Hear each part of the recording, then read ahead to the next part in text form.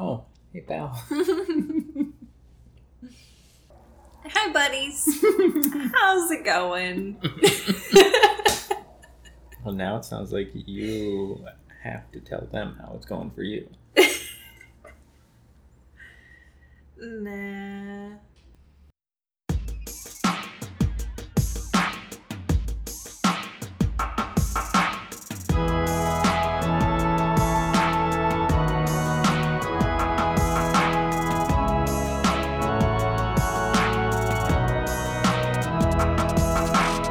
Hey, pals. Hey, buddies. Welcome to the Bible Study. The only time where the terms God and stoned actually lead to a good time. If you haven't listened before, awesome. We are a couple of former Christians. And what we like to do here is hash out what more realistically could be happening in these Bible stories. And ultimately, what these characters might have been experiencing while living through all of this. Because we still know that there are great spiritual takeaways in this big book. But those have been muddled in way too much dogma for 2,000 years now. So, feel free to get your Bibles out, follow along. Or like in church, just listen and take our word as fact. Her name's Mary, my name's Justin.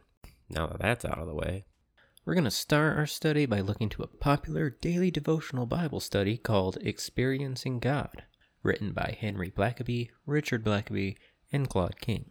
Yeah, Experiencing God, Day 2. Jesus is your model. Jesus watched to see where the Father was at work and joined him. I feel like I have feelings. Do you have feelings? I want to hear your feelings. I have to find my feelings. Jesus didn't have to watch. He knew whether or not there was like a board meeting beforehand. Okay, but this is the plan. We're going by the plan. Or that's just like because he is God. So what he's doing is already what he's doing. He's not listening to someone else. Huh. Yeah, you're right. He knew, but also he was in his human form. So he needed to do it the human way. He was like, oh yeah, I'm human. I should do this human thing this time. What was the human thing? I don't have examples, man. He was a carpenter. That's an example. He was human. He did the hard work in that. He didn't just be like, bam, house built. He worked. He got a trade job and quit before it got real to wander the desert with a bunch of bros telling people to just live a good life, man. You're telling me that's not human? That is very human, but you're saying like, oh, he's dedicated or whatever. He was strong. He was a carpenter. I don't know. He did the hard work. He did not do the hard work. He stopped doing the hard work, found whatever drug, found some bros. Yeah. He was like, hey guys, you want to meet God? And then shakes a little sachet of shrooms. Oh my gosh, that's exactly it. Yeah, like... When people say it today, why wouldn't they say a version back then? Like, do people just think that like one day drugs just automatically existed, like they just weren't there before, then all of a sudden, bang, like, I can't snap. Do your thing, snap. Good. You got to get faster at snapping for me. Oh yeah. And then like, oh, drugs just everywhere. I mean, that's probably in part to the whole drug war crap of decades ago. But let's be real, opium was huge in that part of the world. Mm-hmm. Fucking huge. You're trying to tell me that Jesus wasn't on that? You know he was. And nobody can convince me that Jesus didn't smoke some weed. That was medicine. Like, you can't convince me that he didn't smoke weed. It's used for meditation. It's used for medicine. It's used for so much. Is now still and was then. Okay, so our next shirt is just Jesus holding a bag saying, "Want to meet God?" Yes. Can there be like little shroomies falling out of the bag? Yeah. I love it. That'd be so funny. Oh my gosh. I did not go into this whole thing intending to be making shirts, but these are perfect. They sound so fun. How far did we get in this lesson? We didn't start, did we? We started barely. We read an intro. Something to prepare you for it. And then it's telling us to look to see what God says and how his works in the scriptures make your decisions and evaluate your experience based on biblical truths. And we have a little verse here, Malachi 3:6, that I, the Lord, do not change. However, we need to check them. Oh yeah, I gotta pull out my... For I, the Lord, do not change. Therefore you, O children of Jacob, are not consumed. Okay, so this is just saying that right here, in this instance, God didn't change his mind on them, so they're not in trouble right now. That is out of context, in context, fullest thing. That doesn't mean that he's not gonna be different sometimes. Right. He's putting the good parts, making you forget the bad parts. He's just like, oh, I don't change, so you're not gonna burn. Right. I'm okay right now. Like, okay, let's see. What does 5 say? You want me to read it? All right. That one's a big one. I'll read it. I don't like reading out loud. And I will come near to you to judgment, and I will be a swift witness against the sorcerers, and against the adulterers, and against false swearers, and against those that oppress the hireling in his wages, the widow, and the fatherless, and that turn aside the stranger from his right, and fear not me, saith Lord of hosts. Yes, we're given all that. I can now see how the regular interpretation. Yeah. So I think you need to include 5 and 6. I have to point out something that's completely off topic, but... Go for it. Just this made me think of. Widows are talked about so much in the Bible, but I find it is Christians who have treated me the poorest since I became a widow.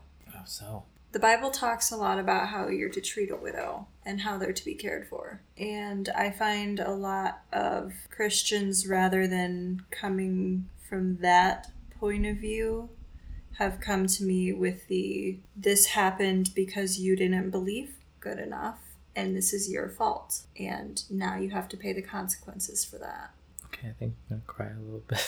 Oh. I'm sorry. It's not your fault. I'm sorry. No, keep talking. I just think that it's like such a double standard, because you get these people in the church who preach like, this is how you treat a widow, this is how you treat the orphans, the parentless. When it comes to real life, they treat them like shit and let them fall through the cracks of the system that they poorly built. And it's another example of the strong Christian hypocrisy that we see daily in society. And it makes me really sad, because I'm not the only one experiencing this. Shit. I have not experienced the half of what some of the people in my widow groups have experienced. Some of those people are treated horribly. I'm really thankful to have the people I do in my life. It's just those few that really irk me here and there. I just had to throw that out there, because that's, again, another place where widows are mentioned in the Bible. I just think it's interesting how frequently they're mentioned in the Bible. It's not like something that's talked about. It's really not, because it's not a main focus. But when it comes up in the verses, it's very respected. When it's, whenever it does come up, it's just respected. Everybody understands widows and orphans are like, I don't know, there's an air to that. Mm-hmm. Of like, they're fragile people. We need to protect them. Just the hypocrisy of what parts of the Bible need to be upheld and what parts don't. Yes, very much so. Because widows and orphans, they cost a lot of money. Absolutely. But you don't have to have money to support and love. You just have to have kind words. And if you can't have that, then you shut up and walk away. How hard is that? So, I'd say back in, but we'd have to actually start. Yeah. Okay. During this course and throughout your life, you will have times when you want to respond to situations based on your own experiences or your own wisdom. Yeah, why not? Such an approach will get you trouble. Okay, so don't listen to your gut. Don't listen to your intuition. Your intuition's wrong. This should be your guideline. Always go to the Bible and ask the Holy Spirit to reveal the truth of your situation to you. Okay, in a perfect world, yes. Can you always just have the time to say, 1 second. Let me go sit quietly somewhere for 2 to 3 hours and think about this and get back to you. No, you can't always do that. Shit, I'm somebody who likes to use a pendulum and tarot cards, but I don't take them with me and be like, should I get the tacos for lunch? And get my yes or no, you know? Well, I mean, in the Bible, they do tell you what to eat on certain days. So, yeah, you should be using them. I'm saying it is silly. Me too. To ask somebody to do that for every little decision. And your intuition, if you are as close to God in this relationship as this guy is claiming to be, that Holy Spirit should be that intuition, that gut. So you should be listening to that. Well, I guess this book is for the people who aren't, though. Like, they don't have that as their intuition. But isn't it so highly targeted at people that have at least been there and are just, like, questioning? It just feels so counterintuitive to what you want your end goal to be with Christianity. Because you want that Holy Spirit conscience in you. That is a major goal as a Christian, right? You want to just be able to know this is what God would do. So it feels so counterintuitive to be like, don't listen to yourself. Don't listen to your instinct. Because if you are seeking that relationship with God, God should be your instinct, right? What if this is the start? Maybe get some credit. Like, right now, don't try to do that. Try to look in, like, when you can. Okay. Then maybe it'll transition more into, you can handle this. All right. We'll see. I'll give it some grace here. Look to see what God says and how he works in the scriptures. Make your decisions and evaluate experience based on biblical truths. Within any book, something that they state and is in their universe, would that still count as a truth? I guess that would depend on the context, because if they're speaking hypotheticals, that's obviously not going to be a truth. But, like, well... Like, okay, Star Wars canon, there is the Force. Is that considered truth in that, even though it's not really a truth out here? No, that's really complex, because when you really get down to it, the truth for everyone is different because of how our brains are wired. We see different things and notice different things, so we make the story our own way. Well, kind of, yeah, but we see, if we have made our prejudgments on anything, our brain is wired to believe that those things are true. If somebody's living with somebody and they see that this person never takes out the trash and they never do their chores or whatever, they have these preconceived notions that this person is lazy. So even if this person is busting their ass in different ways, this other person sees them as lazy. And that's just their truth, even though other people can see this person's working in these other ways that's helping the household. They're taking care of the leaks, they're taking care of insulation, they're taking care of the cars, whatever it may be. It's equally important. It's just preconceived notions. When you study the scriptures, do not base your decision on one isolated verse or story. Yeah, it's a good thing. I don't think anyone's told me to do that, though. Yeah, I don't think so either. Just open the Bible. You got the Holy Spirit. He'll tell you. You'll go right to the thing and you read it and you'll get a new understanding of how this can help me. Oh, absolutely. Not read some random crap and maybe you can figure something out. That's realistic. Let's see how God generally works throughout the scriptures. When you learn how God has consistently related to people throughout history, you can expect him to work in a similar way with you. Yes, because sometimes, he does things, sometimes he does different things, so maybe. It might work out. Just maybe. Yeah. We don't really know. All I can think about is Rick and Morty episode. Show me what you got. Yes, your experience is valid only as it is confirmed in the scriptures. So, only look at the stories that played out in your life that you can completely match to someone else's story in the scripture. Because don't look on your past experiences unless you already look in the Bible to see that, oh, your past experiences match with something else. So now that past experience is good. You know, if it worked out for them, then you know that it worked out for you, which by this point you should already know that it worked out for you. Yeah, that doesn't work for me. There's no way to find a story that lines up enough with everyone's each individual experience. No freaking way. I don't care how fat the Bible is. What if the whole point of the exercise is to realize that there isn't one like mine? Because nobody else has the same. So nobody in the Bible has your answer. Only God has your answer. You gotta follow him. Oh, shit. But what if you already just know that? Then that's a whole waste of time. Well, if that is the truth, then now I know that because I just thought of it. Okay, no, I really love that idea, though. Yeah. Yeah. Elaborate on it. What do you mean? What do you love about it? How it's an exercise you're meant to fail. Yeah. And then once you realize that, then you're like, okay, so I don't need to keep looking into this. Mm-hmm. I can go back to it if I need to, but I just need to keep going with what I've been doing so far. Yeah. No, I get that. We did it. We did it. Yeah, we finished it on... Now, we just started day 2. It's not... This isn't going to get you there. You got to have that experience. You don't know when you're going to have that experience. Have the experience. Had it. Podcast done. Yep. Yep, that was one and done. There we go, folks. Look at that. Send it off. Oh, yeah. Catch you later, guys. See ya. Now, if I could experience multiple universes, I would totally do that in one. That'd be fun. That would be very fun. I never deny anyone's personal experience. I always reserve the right, however, to interpret it according to what I understand from Scripture. So, you know, just what people do.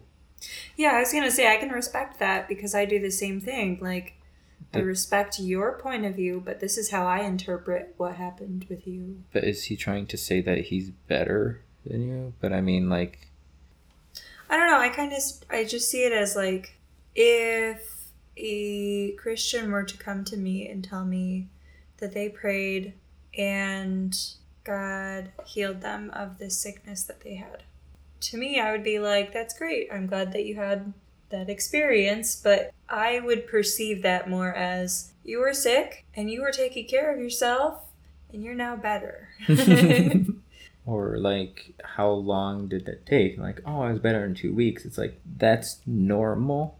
Right, like, you shouldn't have to do something for 2 weeks for it to take effect. It's like, right, because also, for a cold or something. When you're sick and you're praying that God heals you, you're not just not taking care of any of it either. You are taking cold medicine. You're not avoiding that stuff. Mm-hmm. So obviously you're taking care of it. Sometimes. I would say for the most part, people typically take medicine and stuff when they are sick and eat foods that are good for them when they are sick, you know? Yeah. So it's like, of course you're going to get better. That's how your body works. It's made to get better.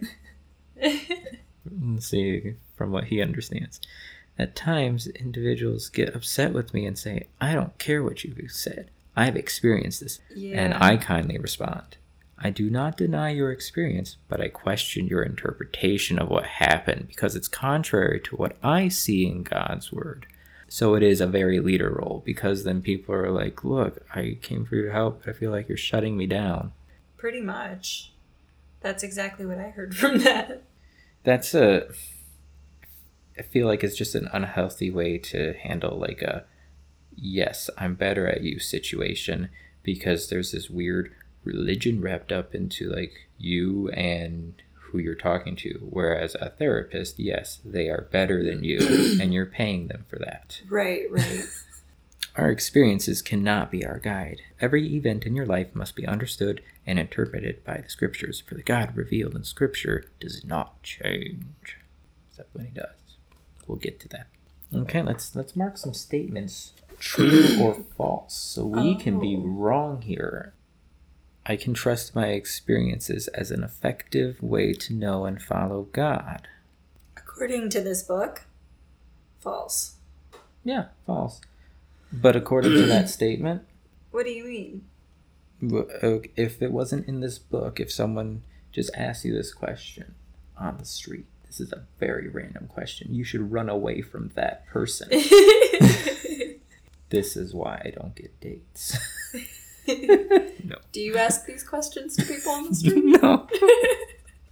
I feel like, yeah, absolutely. Yeah. Outside of this book, absolutely. Because as a Christian, that's what held me into Christianity as long as it did.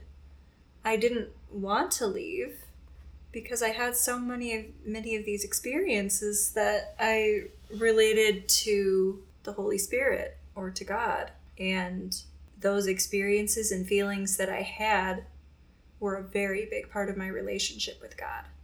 So to just deny that and just pretend it's not a thing and to just like exclude it seems so backwards. I'm not speaking as an atheist right now. Not an atheist, agnostic, whatever I am. I don't know what I am. I believe in something, but speaking from my experience as a Christian, my experiences connecting to God, feeling the Holy Spirit were the core of my relationship with God.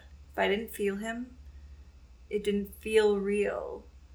That is a very wild take. I wasn't expecting any of that. Sorry. Yeah. That's wonderful.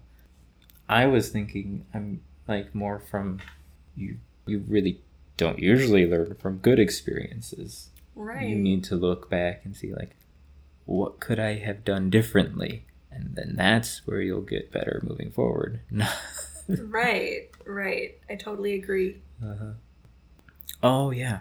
We were in some true and false statements. Oh, yes. Yep. We should be on the second one? Yes.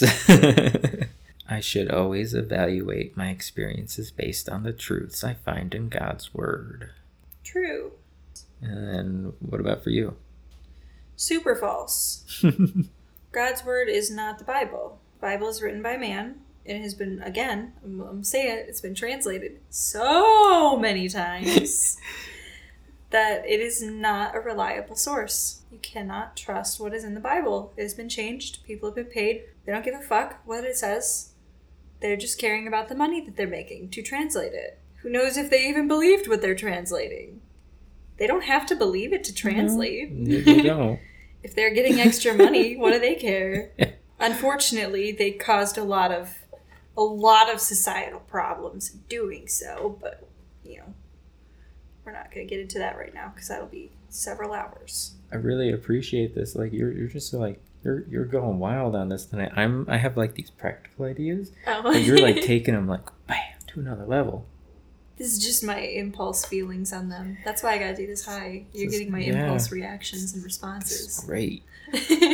Okay. I may get a distorted understanding of God if I do not check my experiences against the truths of Scripture. Yes, to the book. Yeah, true to the book. And I would still say true just in general because... I would also say true to that. Yeah, because even outside of the Bible, I think it's important to learn from history and to learn from those who've lived before us, even those who live today, but learn from experiences. Find people with stories that are similar to yours. But again, nobody's life is ever going to be the same as yours. Okay, last one. I can trust God to work in my life similarly to ways I see him working throughout the Scriptures. Yes, to the book. But, I mean, do you want to talk about it? I feel like we already over-talked about it. Yeah, exactly. So do I. Yeah. It's like, we don't need to do that. Yeah. Statements B, C, and D are true. The first statement is false because your experiences must be interpreted in light of the Scriptures. Experience alone is not a trustworthy guide. You must be cautious about isolating a single event from the context of Scripture. Instead, observe the way God works throughout the Bible. You will never go wrong if, under the Holy Spirit's instruction, you let the Bible be your guide. Whew. But I mean, we've already talked about this because this answer is already said in the text above this question, so... Do you have anything else to add to that? No, that's pretty much what I expected from him. Okay.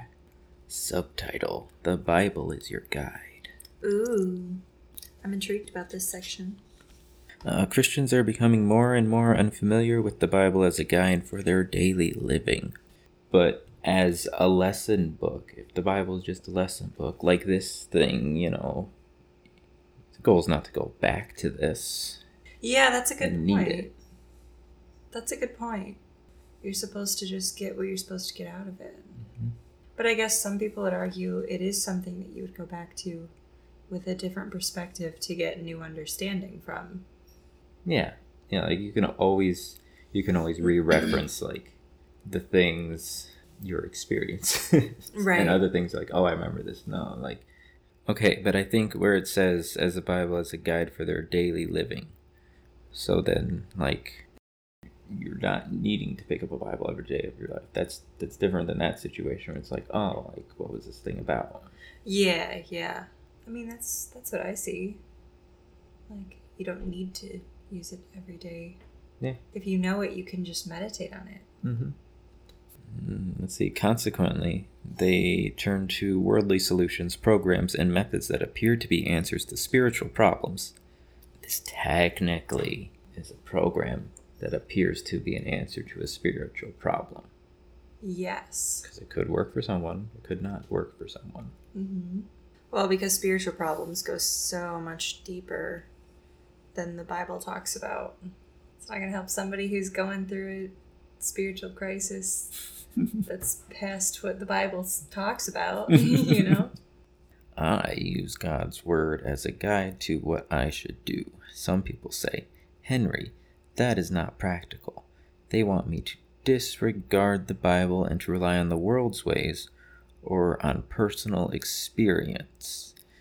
Well, I don't think they're telling you to disregard it completely, but be open. Yeah, that's kind of how I see that. Mm-hmm. Like, at least open your eyes, open your mind, be open to new ideas, different ideas, I guess. But I mean, he still says that he has to go back every day and to use God's word as a guide for everything, yet maybe he is still finding his problems in the book of the Bible. Oh. He hasn't had the realization that we've totally just made up as a thing that happens. Yeah, totally. Yeah. That's wild. Wow, he doesn't have a lot of life experience. No, he's got to level up. Yeah. Mm-hmm. But as a Christian disciple, I cannot abandon the guidance I find in the Bible. The Bible is my guide for how to relate to God and how to live my life. Okay, yeah, that's fine. We're not telling you to abandon the guidance. You can still use it as a guide. And in a technical sense, the Bible would be your guide for how to relate to that Bible's God to your life. But then you should also, what else can you look at? I don't know. You don't want a second opinion on your eternal life. Right. Like, you know what? This book said it. I believe it. It's probably right. Let's see. How do you let God's word become your guide? When I seek God's direction, I insist on following the directives I see in his word. Yesterday's lesson is an example. Does God call people to follow him without giving them all the details in advance? We know he called Abram to follow that way. Is that a pattern consistent in the scriptures? So now we have some scriptures to look at and write down what Jesus told these people to do. Okay. So the first one is Matthew 4:18 to 20. While walking by the Sea of Galilee, he saw two brothers, Simon, who is called Peter, and Andrew his brother, casting a net into the sea, for they were fishermen. And he said to them, "Follow me, and I will make you fishers of men." Immediately they left their nets and followed him. Okay, do you want to know what I was imagining like he was saying with that? What? Hey, you tired of reeling all those fish? Come on, let's go to the bar and pick up chicks. Yeah, totally. Like, let's get this party started, man. I mean, and they're like, you know what? It was a long day. This guy seems fun. Yeah. And then they try whatever he had, and then they're like, yeah, we'll go to the desert, sure. Yeah, fuck this life. Uh-huh. Let's go spread good. Yeah, totally. Took him to a brothel and opened their eyes. Yeah. He took them to a brothel and opened their eyes. I mean, yeah, I Jesus guess you're loved prostitutes. right. He did. He did. Oh, and then the next one is the next two verses. Oh. 21 and 22. And going on from thence, he saw other two brethren, James, the son of Zebedee, and John, his brother, in a ship with Zebedee, their father, mending their nets. And he called them. And they immediately left the ship and their father and followed him. Again, it's just like, hey, you know all that work you've been learning to do from your father? Like, my father's got a different plan. Yeah, come like, try come this. on. I'm gonna make you fishers of men. Let's hit up this brothel over here. Like, yeah, and they immediately left the ship and their father. There had to be something other than, like, oh, just the will of God working in him. Because when there's the will of God, then there's not the free will, because it's the will of God. Exactly. That's completely separate from free will. Everyone, they always want, like, oh, you have to be a tool, you have to be a vessel so you can do it. But then that means you're not doing anything. Yes, it's not free will at that point. Uh-huh. God is working in you. That is God's will, not your will. And they would say, like, they're hearing this and say, yes, this is what I hear in church. But it's like, yes, this is what you hear in church. It's not what we want. No. We want free will, not some narcissistic God controlling the world.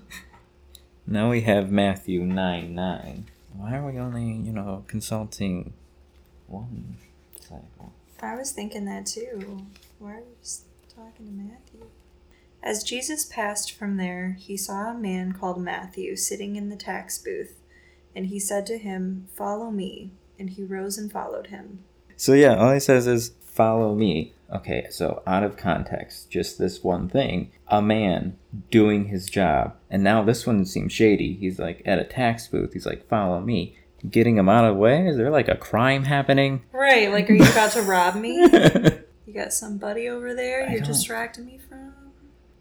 Or, no crime. It's just, hey, job sucks. Come on. Yeah. What else do you got going? You got other brothers that can do your dad's work. Why has it got to be you? Yeah. There has to be more to it than what's given. Mm-hmm. Otherwise, it's not free will. Oh, I have a note here. He said, "Follow me," after performing a miracle. So what was the miracle? And he entered into a ship, and he passed over and came into his own city. And behold, they brought to him a man sick of palsy, lying on a bed. And Jesus, seeing their faith, said unto the sick of the palsy, "Son, be of good cheer, thy sins be forgiven thee." And behold, certain of the scribes said within themselves, Then saith he to the sick of the palsy, Arise, take up thy bed, and go unto thine house. And he arose and departed to his house. But when multitudes saw it, they marveled and glorified God, which had given such power unto men. And Jesus passed forth, and he saw a man named Matthew. So so he did just see him do a miracle. Yeah. And then Matthew would be more like, okay, yeah, I just saw you heal a guy, sure. Right. He had reason to be like, okay, this is some good shit. The next one is Acts 9, 1 through 20. Wowee. That's a lot. And Saul, yet breathing out threatenings and slaughter against the disciples of the Lord, went unto the high priest, and desired of him letters to Damascus, to the synagogues, that if he found any of this way, whether they were men or women, he might bring them bound unto Jerusalem. And as he journeyed, he came near Damascus, and suddenly there shined round about him a light from heaven, and he fell to the earth, and heard a voice saying unto him, Saul, Saul, why persecutest thou me? And he said, Who art thou, Lord? And the Lord said, I am Jesus, whom thou persecutest. It is hard for thee to kick against the pricks. And he, trembling and astonished, said, Lord, what wilt thou have me do? And the Lord said unto him, Arise, and go into the city, and it shall be told thee what thou must do. And the men which journeyed with him stood speechless, hearing a voice, but seeing no man. And Saul arose from the earth, and when his eyes were opened, he saw no man. But they led him by the hand, and brought him into Damascus. And he was there 3 days without sight, and neither did eat nor drink. Okay, so he actually lost his sight. Whether that's actually like a supernatural thing, or it's just like Jesus's buds like have some way, like just like a big flash or something got his attention, and it like burned his eyes or something for a few days. Right. But I think the first time when I was just reading it, like Jesus told him to arise, and when his eyes were open, he saw no man. And as in like the people before, just like, oh, they heard a voice but saw no man. So it was like, oh, okay, so he's not seeing Jesus anymore, and just went by that and glazed over the without sight. Yeah. I feel like I even noticed that, but I didn't take it so literally. I took it as more of like a metaphorical thing. Yeah, but it's more, okay, the Lord has already, like, he's already dropped the glove. It's you conform to me, or worse is going to happen to you. And there was a certain disciple at Damascus named Ananias. And to him said the Lord in a vision, Ananias.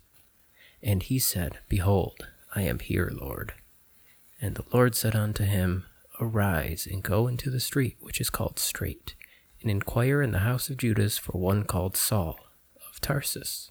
For behold, he prayeth, and he hath seen in a vision a man named Ananias coming in, and putting his hand on him, that he might receive his sight. Then Ananias answered, Lord, I have heard by many of this man how much evil he hath done to thy saints at Jerusalem. And here he hath authority from the chief priests to bind all that call on thy name.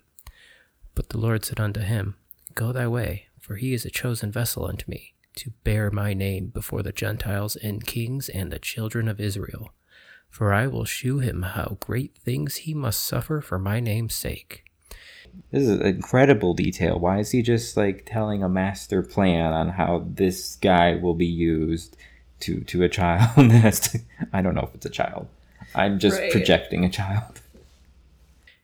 And Ananias went his way and entered into the house, and putting his hands on him said, Brother Saul, the Lord, even Jesus, that appeared unto thee in the way as thou camest, hath sent me, that thou mightest receive thy sight, and be filled with the Holy Ghost. What if the Holy Ghost was a smoke cloud? Oh my God. You fill yourself with the Holy Ghost. Well, damn. Where you get some of that? Where you puff on that? I don't know, but if there is not a strain called Holy Ghost, we need to talk to people about that. There's one called Holy Roller. Is there like a ghost one? There's Ghost Train. There's lots of ghost ones. There we go. Perfect.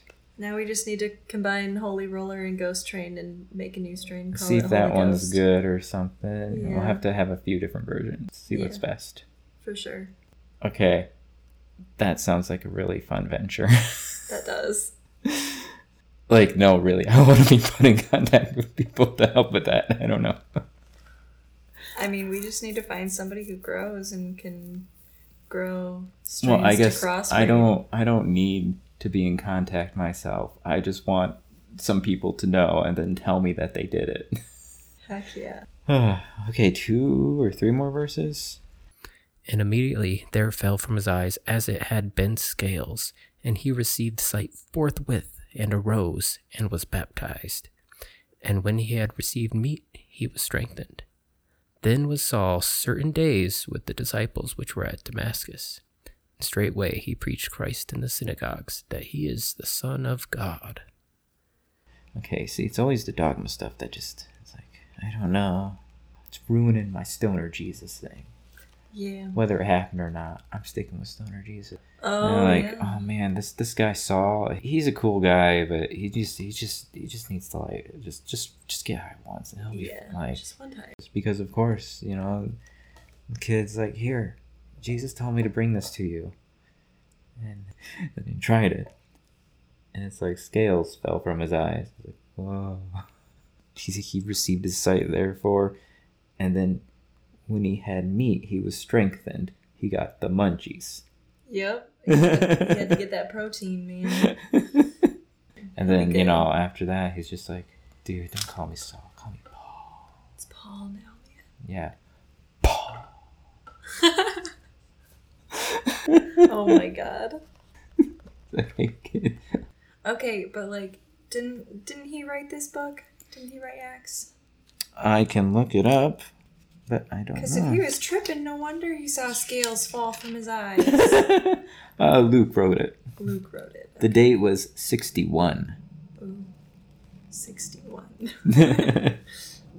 What I took from this is that Jesus had taken his sight, or God had taken his sight, which in turn gave me the realization we view Jesus as this white good character, you know? Mm-hmm.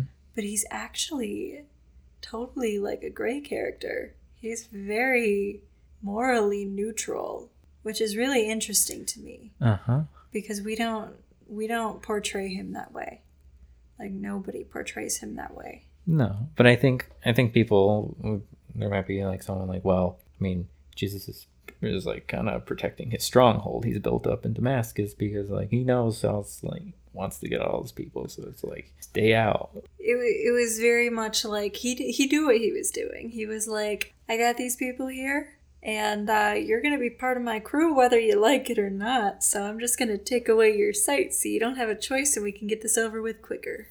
Yeah, no, I mean, he's like a mastermind. Like, okay, is this an Ocean's 11 thing, as he's going around and collecting people with different trade skills? It was when it was like talking about the tax collector too. It's like, okay, that's a weird job to be specific about, mention, and say we need, like, is this just bragging about that? This is how we got away with all this stuff. That's interesting. Like, a lot of old things are people bragging about what they've done. Oh my god. That is exactly all of Norse. Most of Greek and Roman. Yeah. And Gilgamesh is basically like braggy, and then kind of like, they kind of got that. Wild.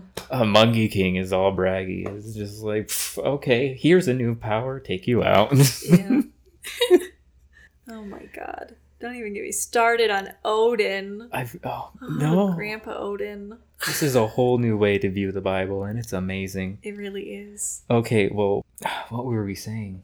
We were talking Jesus about... is a gray character. Yeah, he is. So whether that's good or not, I don't like. Not that he's a gray character, but like him taking his sight because the enemy is coming, but like try to get like take his sight, but then let them in, kind of thing. Like he wanted something from Saul. He knew he could get something from Saul, which was because he was so against him. And if he's like, if I can change this man, I can get more. Oh, absolutely. Because that's the thing. Like, Saul is viewed as a really bad dude. And the part that's overlooked, he's a really powerful, talented, charismatic person. And he's still a bad dude. Changing his name to Paul isn't making him innocent or whatever. Like, that's the thing. Like, okay, when God says you're innocent in his eyes, like, it's not like, oh, I have to do good for God. It's like, you can't do wrong by him. That's a really interesting point too. I was going to mention also, like, he had all these skills and he was powerful, but the fact that he hated Jesus and everything that Jesus stood for, that made things difficult for him. So Jesus's option was to get rid of him or get him on his side. Yeah. And he was like, this is it. This is the time. We're out of time here. Yeah, that's exactly You're either going to get on my side or you got to go. Like, I remember hearing this in church, but I don't remember ever getting a takeaway from it. But I mean, that is the takeaway, where it's like, this was a battle he was preparing for. Yeah, it was. That's really interesting. I've never ever seen this story this way. I don't know if Henry Blackaby has, because he's using it in this context of he's just listening and doing what God's telling him to do. It's like he's blinded him somehow, and it's just like, get up, come into town, you'll be told what to do. Yeah. That's what he says, exactly. Literally, yeah. Those are in red. Yeah. What Henry's trying to say here is more like, he realized that was Jesus because Jesus was able to do that. He realized Jesus was the Son of God and he needed to listen. And then he did listen and he was rewarded. Mm-hmm. And if you listen to God and if you follow God, you will be rewarded. Gosh, it was everything about rewards and gifts. Yes. If you ask, you shall receive. And all of them. Back in? Yeah. Yeah, we're almost done. Let's see. In some cases, God gave more details than in others. We will look at Moses' call and discover God gave him a bigger picture of the assignment than he usually revealed. And then that is circled over and going back to the like their idea of I, the Lord, do not change. He's changing how much details people need to perform simple tasks. Not just simple tasks, but like I think that's limiting God in saying that he can only speak to us and like do what he wants in small increments. Yeah. It's putting God inside a box. Uh-huh. Okay, so I have a question, and I think that there's a Christian answer for it, but I don't know. Why does God not talk to people now like he used to talk to people in the Old Testament? What I was told was a mix of things which kind of limits God. It's I think the main answer is like, well, that's why God invented the Holy Spirit, so he didn't have to show up on his own. And then the other one I heard a lot growing up was that as the universe is expanding and getting filled up with all of our sin, it just pushes him farther and farther away, so he's not able to. So what I'm hearing is that there's no real answer and that God just stopped talking to us. yeah. If creatures that look like wheels with thousands of eyes and wings visited us for real, I imagine they're from a faraway place, and it would take a long time to get back. Yes. And technically, God lives at the outside of the universe because it's getting bigger because he has to get farther away from our little dot of sin. Well, now you're putting God in a box again because God is outside time and space. Exactly. He's outside the universe. He has to get pushed outside of it because he can't live inside the universe or he has rules. But you're focusing on the space part of it. You're not the time part of it. That means if he's outside of time, he's there at any given moment still because he doesn't have to live it in a linear line like we do. He is always there because it's always a small universe and a large universe. Yes.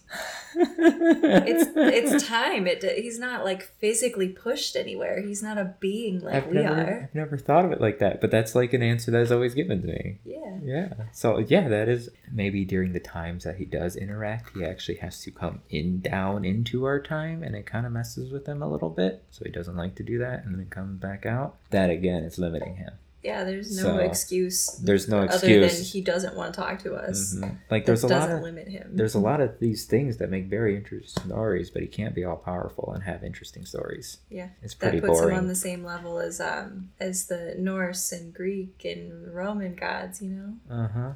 Because they all have their weaknesses. Well, yeah, and his weakness is boredom because if he's all powerful, then of course it's just like, I can just do anything. Why do I want to do anything anymore now? Yeah, well, and now I think that Islam is bigger than Christianity in America, or not in America, in the world, right? Probably. So he doesn't have all the attention anymore because he's not the Sure God being worshipped. Yeah. By all of them. Same God, different way to worship. I disagree. I think they came from the same root place, but I think it's a different God. Because I think that these gods and deities from all these different religions exist because people follow them and believe that it's true. I think that that's entirely, we created them. Well, no, in Islam, it's still from Abraham and his talkings with God. Still his story with God. But it comes more from Muhammad and Muhammad's experience. And just as this guy said, you can tell me your experience as much as you want from your point of view. But I know my truth. I know the truth is how he said. But they believed they were separate gods. Putting that power and that energy, those words into it, I think is enough to make it its own separate thing. So then I guess in a story sense, yeah, because now you've created that new God in your mind and you can make the stories your own. Yeah. Okay. Or are you also meaning in a sense, yeah, we do make the gods because once we make them up, then they're there. I think more so the first thing you were saying. Okay. That was my main point. But as like my witchy spiritual self, I definitely think that there is power in words and power in following. And if you believe something enough, that becomes your reality. And I think that there's a lot to that. So I think that, yeah, absolutely, these entities and energies, as I call them, can be created through that. And they have such a following. Oh, yeah, I think there's still quite a bit of Pastafarians now. Absolutely, yeah. Praise his noodly appendage. Like, literally, spiritually, yeah, for sure. I think that's how gods are created. I'm still deciding what I feel about gods and goddesses and deities, but... I don't know if I'm ever going to decide. That's okay. It's not something you have to. It's just something that's been very interesting to me in my path lately. Mm-hmm. Let's see, back in. Yes. In every case, however, the individual had to stay close to God for his daily guidance. For Moses and the children of Israel, God led them through a cloud by day and a fire by night. Just a big old joint. Yup. I've seen those, like those huge party ones that you just pass all night long. It doesn't even have to be that, but it's just like, just a giant torch, an incense, something that creates like a thick smoke so you can see it during the day. You're trying to lead all these people. You gotta make sure they don't like wander off. He was saging that shit. And then, then it's like a bright thing though. They can follow that at night if they happen to still be moving at night. Like, it's just obvious. It's not that. Yeah. For Peter, Andrew, James, John, Matthew, and Saul, God disclosed little detail about their assignments. He basically said, "Follow me, and I will show you." Yeah. But also, like, I don't know if we need to get into that anymore. Yeah. Kind of bored with saying that same stuff over and over again. Yeah. Yeah. So let's see, what is God's will? Ooh. Oh boy. When people seek to know and do God's will, many ask the question, what is God's will for my life? One of my seminary professors, Gaines S. Dobbins, name drop, used to say, if you ask the wrong question, you will get the wrong answer. Sometimes we assume every question is legitimate. However, when we ask the wrong question, we may find an answer, but remain disoriented to God and his activity. Always check to see whether you have asked the right question before you pursue the answer. Does that sound like something to you? Sound like, what do you mean? This just sounds like tarot reading to me. It does sound like tarot reading. All forms of divination, runes, tarot, pendulum. It's like, okay, well, this is the question you asked, and then you just got to get clarification. Yeah. This is all just normal stuff, different way to do it. Yeah, this is literally prayer. Talking to God is all a form of divination. That's all it is. Well, divination and meditation. I had a note for this paragraph. I said, so now it's good to keep questioning God, so we randomly guess things until we get it right.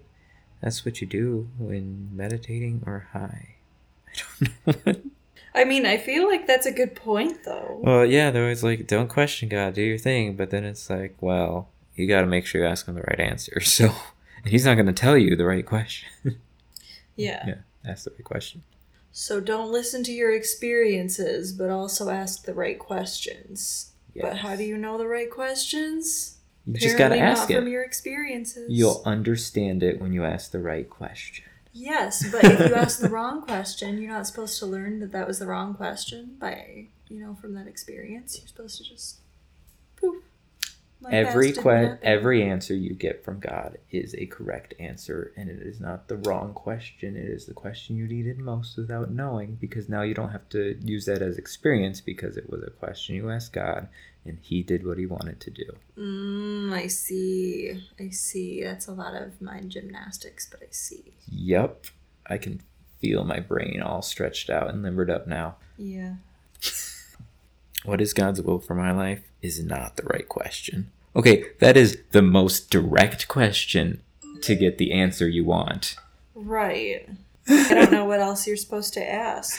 I think the proper question is, what is God's will? That feels like the exact same question to me. Now you're just being nitpicky. Yeah. Same question. What is God's will for my life? Like, okay, yeah, this is my life. I'm giving to him. What does he want me to do with it? Now it's just like, what is God's will? Like, I think it's more of you're supposed to remove yourself from it. And because it's selfless. But I'm like, it's still the same thing. And this is just an English thing too, because I mean, translate in other ways. You're gonna have to like put emphasis on like the individual part rather than like a plural thing or whatever. Yeah. It's like, that's dumb. Once I know God's will, then I can adjust my life to him. In other words, what is it God is proposing to accomplish where I am? Once I know what God is doing, then I know what I need to do. The focus needs to be on God, not on my life. Not on my life. There was a exclamation point. When I want to learn how to know and do God's will, I can find no better model than Jesus' life during his approximate 33 years on earth. Like, you won't listen to a 33-year-old right now. Right. Oh my God. That. You won't listen to a 33-year-old now, but you're telling me if Jesus was alive today, you'd be following him? No, the fuck you wouldn't. You wouldn't listen to him to know that he's Jesus.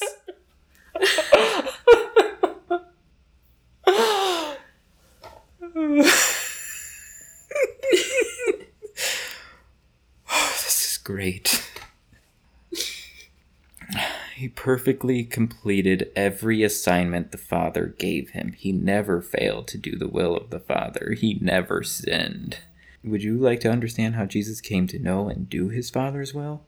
I would like to think if he's part of this Trinity that his Father is also part of, he would just kind of know, you know? Yeah. That's a little different because he's both human and God, and we're not God at all. Uh-huh. That's why we have to have the Holy Spirit. So we can know what God wants from us. Get a little bit of that. Again, Holy another Spirit. Part of that Trinity that we are not a part of. Okay, so then he wants us to go on for our third activity. Read John 5:17, then 19 to 20.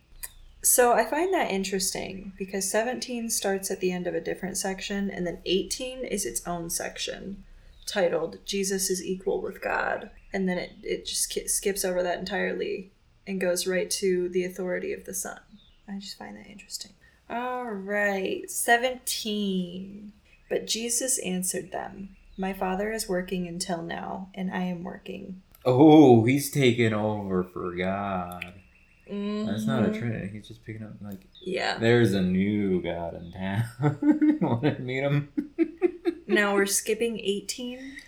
Yes, and then we'll go back and read it. Yeah. So Jesus said to them, "Truly, truly, I say to you, the Son can do nothing of his own accord, but only what he sees his Father doing.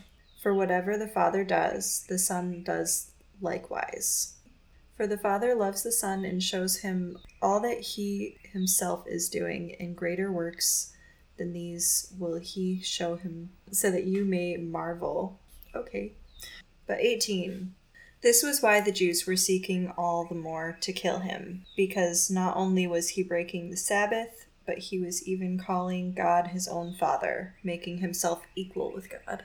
Okay, so yeah, they were doing the things that they were taught to do. Like, if they didn't believe this was their Messiah. It was right. Who's this man claiming to be the Son of God? Like, yeah. We need to check this out. Like, how dare you? This is blasphemous. Uh huh. So of course this is going to happen. Right? Yeah.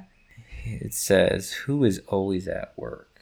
in those verses. The verses don't say "always at work" in my translation, but the Father and Jesus. And then, how much can the Son do by himself? Nothing. Nothing on his own accord. What does the Son do?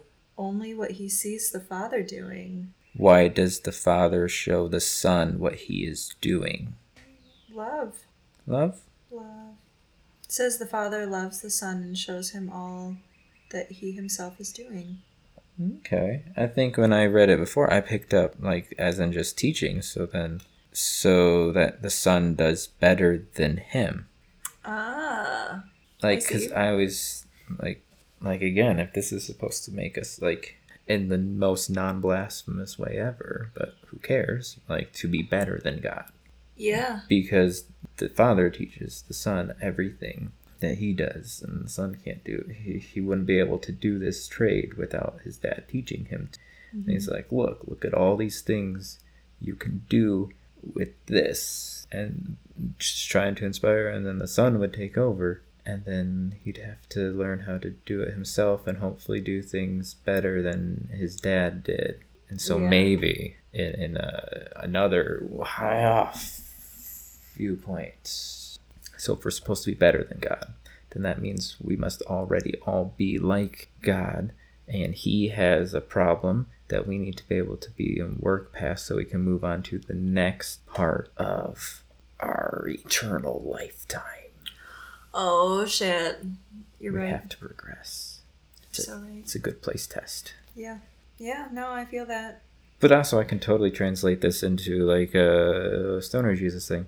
Yeah, let's hear it. Oh yeah, totally. Because it's like, hey, look, your dad's always at work. And what are you going to do? You're going to take over your dad's job. You're the whatever. That's what you have to do, okay? Yeah.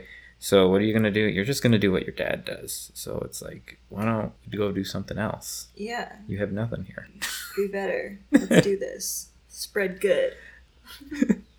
Yeah. It's like, no, this is how we should really be living. This could just be like a high rant. Yeah. It could. It really could. That's how I feel most of the Bible is. Because he's talking about first, okay, what are you doing as your father? And to me, yeah, it does sound like, okay, father does this, you do this. So then it's like, but then, why does he do it? Because he loves him, because this is great. And now it's like all that. And then you should really be proud of him. Like, and if you're not doing it, that's not right. And it's like, hear my word, you believe me? Like, you'll have a good life. And look, this is true. Like, trust me.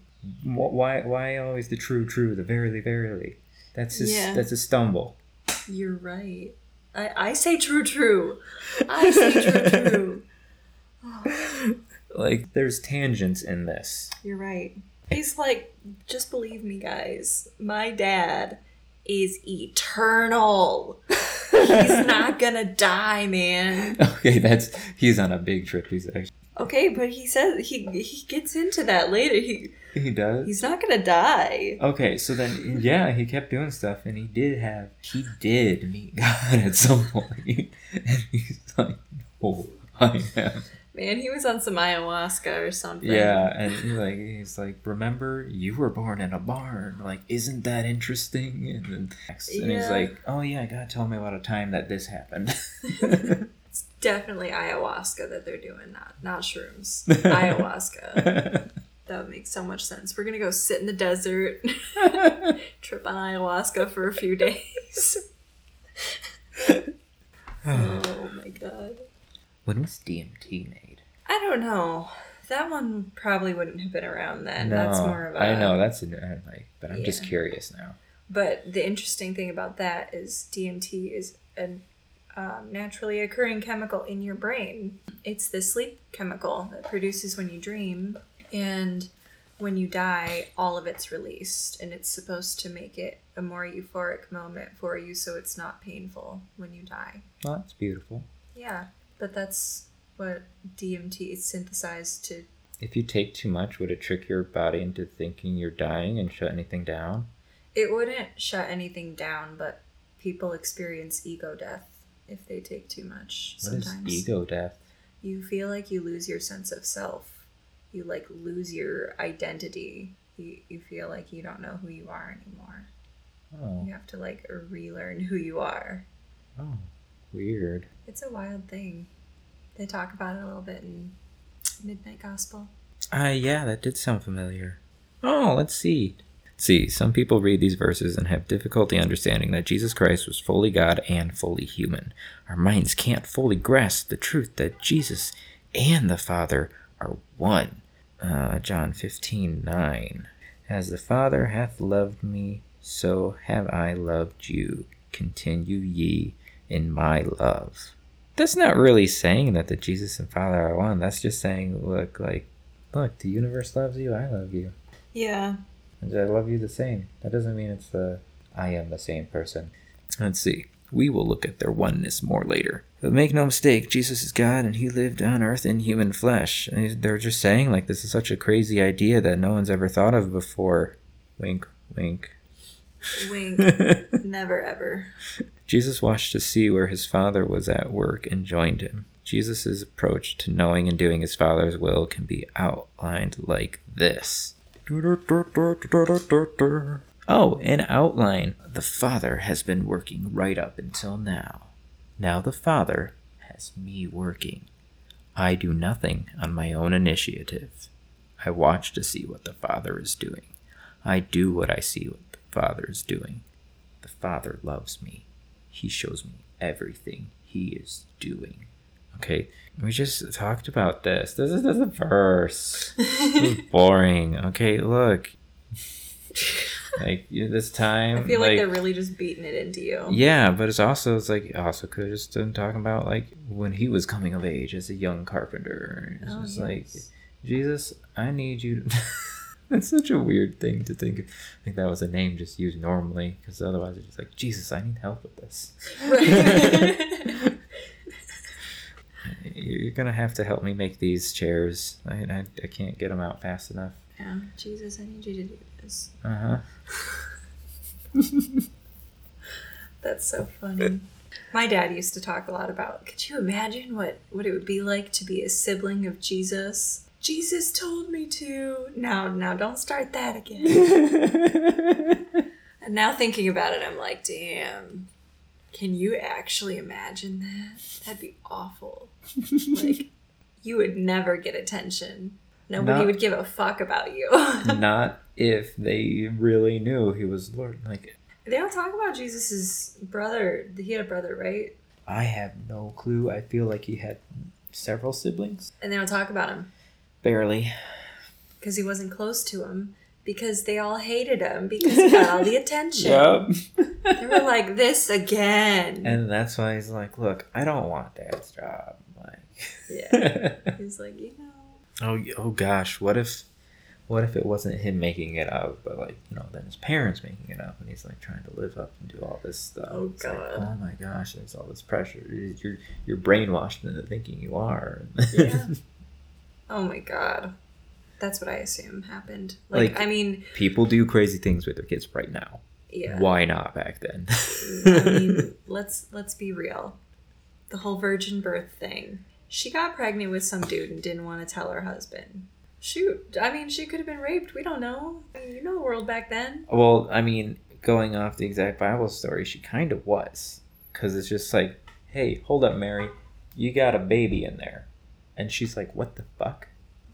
Yeah. She didn't know. Yeah. Like, where did this baby come from? Don't worry. It's God's. What? Excuse me? God was doing his will. Yeah. Not Mary's will. Wow. But it's like, that's how it all started. So she just had to, like, keep it up. He's no different than... the Son of God. Yeah. Yep. It's been too long now. No going back. Like, Joseph knew, like, you're totally lying, but your dad's gonna kill me. Yep. So we gotta go hard. We're going all in or we're not going at all. Back in? Yeah. This model applies to your life personally and also to your church. It is not a step-by-step approach for knowing and doing God's will. It describes a love relationship through which God accomplishes his purpose. I sum it up this way. Watch to see where God is working and join him. Okay, so let's see. Last little section. God is always at work around you. So he isn't pushed away. Right now, God is working all around you as well in your life. One of the greatest tragedies among God's people is that although they deeply long to experience God, they are encountering him day after day, but do not recognize him. By the end of this course, you will have learned many ways to clearly identify God's activity in and around your life. The Holy Spirit and God's Word will instruct you and will help you know when and where God is working. Once you know where he is active, you will adjust your life to join him in his activity.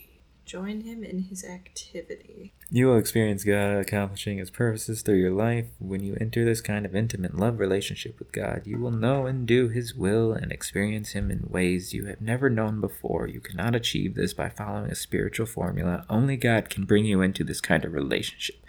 Okay, activity 4. Turn to the diagram inside the back cover of this book. Read all 7 of the realities of experiencing God. Personalize the first statement and write it below using me instead of you. A diagram. Experiencing God. Here we go. We have God in a cloud. Then there's like a big arrow. Number 1 says God's work is the stick man. That stick man is God's work. And then at number 7, okay, we go the other way. Number 2 is a relationship. We're now back to the God cloud, and he's pointing at a stick man praying at fire.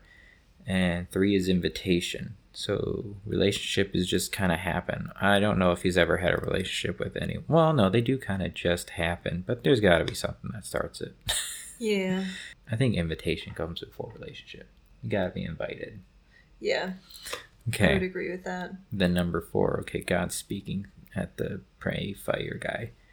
And then 5 is a crisis of belief. So you're like, oh no, was I questioning this too much? Am I still a Christian that I did this? So number 6 is adjust. Oh. Adjust. Make sure you're being Christian enough. 7, obey and experience. Yuck. And that's the end of the arrow. So then you start over, and I guess this would continue back and forth with God. Like, okay, we're at God again. God's putting you somewhere. Let's see, I guess crisis of belief should be like number 2 then or something. Yeah. Because then this starts this little downward fall. And then, because if you don't have one, then it's just like you can do God's work. And then that would just straight to 7. You're obeying and experiencing. Mm-hmm. Oh, look, a statement. Oh, lots of things to read. Because he wanted to do the personalize the statements and make them me's instead of you's or whatever. See, God is always at work around me. Oh. God pursues a continuing love relationship with me that is real and personal. God invites you to become involved. Oh, sorry. He invited me to become involved with him in his work. God speaks by the Holy Spirit through the Bible, prayer, circumstances, and the church to reveal himself, his purposes, and his ways. There's no you. God's invitation for me to work with him always leads me to a crisis of belief that requires faith and action. Okay, why do you pray to a God who's going to trouble you in every action he's going to give you? Every invitation to work with him leads you to a crisis of belief. Why are you putting yourself in that anxiety and that path to be like, I don't know if I can do this, God? And he's like, you will, motherfucker. I still own you. Because a relationship with God is deeply rooted in abuse, narcissism, and Stockholm Syndrome. You feel the need to come back. You love your abuser. Yeah. Number 6, you must make major adjustments in your life to join God in what he's doing. Yep. Anybody who doesn't agree, get them out. They don't deserve to be in your life. Let's see. Don't talk to your friends and family that disagree. You come to know God by experience as you obey him, and he accomplishes his work through you. You can't tell me that doesn't sound like your textbook abusive relationship. I can't tell you it doesn't. Let's see our summary statements for this lesson today. The Bible is my guide for faith and practice. Technically. The right question is, what is God's will? Sort of. Watch to see where God is working and join him. That's the thing that happened. And God is always at work around me, depending on how you translate God. Review today's lesson. Pray and ask God to identify one or more statements of scriptures he wants you to understand, learn, or practice. So what was the most meaningful statement or scripture from this episode? Ooh, let's see. I think it was really interesting seeing the little amount of context that's put in when speaking to the disciples. I think that that's more of a difference in writing styles, because if you look at that, all of the short ones were written in Matthew and the other one was in Acts. They're written by different people. Yeah. But I thought that was kind of interesting. I especially thought Saul's was interesting. Matthew was the dude, bro. So it's like, you just gotta, we're just like, here you go. Like, hey, follow me, man. Let's go. I mean, Matthew is totally a dude, bro name. Yeah. It's like Chad of then. Yeah. But whitewashed, the whitewashed version of Chad. Because who knows what his real name was? It wasn't Matthew. Let's be real. What was the most meaningful thing for you? I have the Father teach his Son to be better than him. Are we to be better than God? Not automatically, but like to strive to be. Yeah. I feel like that's our goal as parents too, like to teach your kids and give your kids what you didn't have so that they can be better. Isn't Absolutely. that what God would want for his children too? Mm-hmm. God, like, you don't want to go to a parent and be like, I am perfect, be like me, children. Right. It's fun to joke that they're little mini me's, but you want them to be better than you. But I mean, that's narcissism itself. Yeah. Like, you have children so that they can become you because you think you're so great and you need them to continue being you. Hello, Mom. So that's... Yeah. It's not a good father. No. It's a narcissistic, abusive parent. Mm-hmm. Such a manipulative guy. We did excellent today. Yeah, we did. Look at that. Send it off. Oh, yeah. Catch you later, guys. See ya. Hey buddies, Mary here. If today's episode sparked something for you or you have questions for us, send us an email at thehighpriestbiblestudy@gmail.com. You can stay up to date on new episodes and merch releases through Instagram, or check us out on Facebook if that's more your style, at The Hible Study. That's at the HIGHBLE Study. Just to keep you on your toes, find us on Twitter at The Hible Study. That's spelled the HIBLE Study. Check out our subreddit, r/the High Priest, for references to some things that we've talked about in various episodes, as well as some memes. We also have a threadless shop, shop.thehighpriest.show. There's almost always new merch popping up there, so be sure to check back regularly. Or, if you want to just make it all that much more simple, all of these links are on our website, thehighpriest.show. Every link I've already mentioned, as well as some different platforms that you can listen to the show on. Rate us and leave us a review. We'd love to hear your feedback. And don't forget to subscribe so that you get notified of new episodes directly from the platform that you listen on. Besides, it's that much easier to share with your friends when it's at the top. Thanks again for listening. We appreciate you, and I'll catch you in the next episode.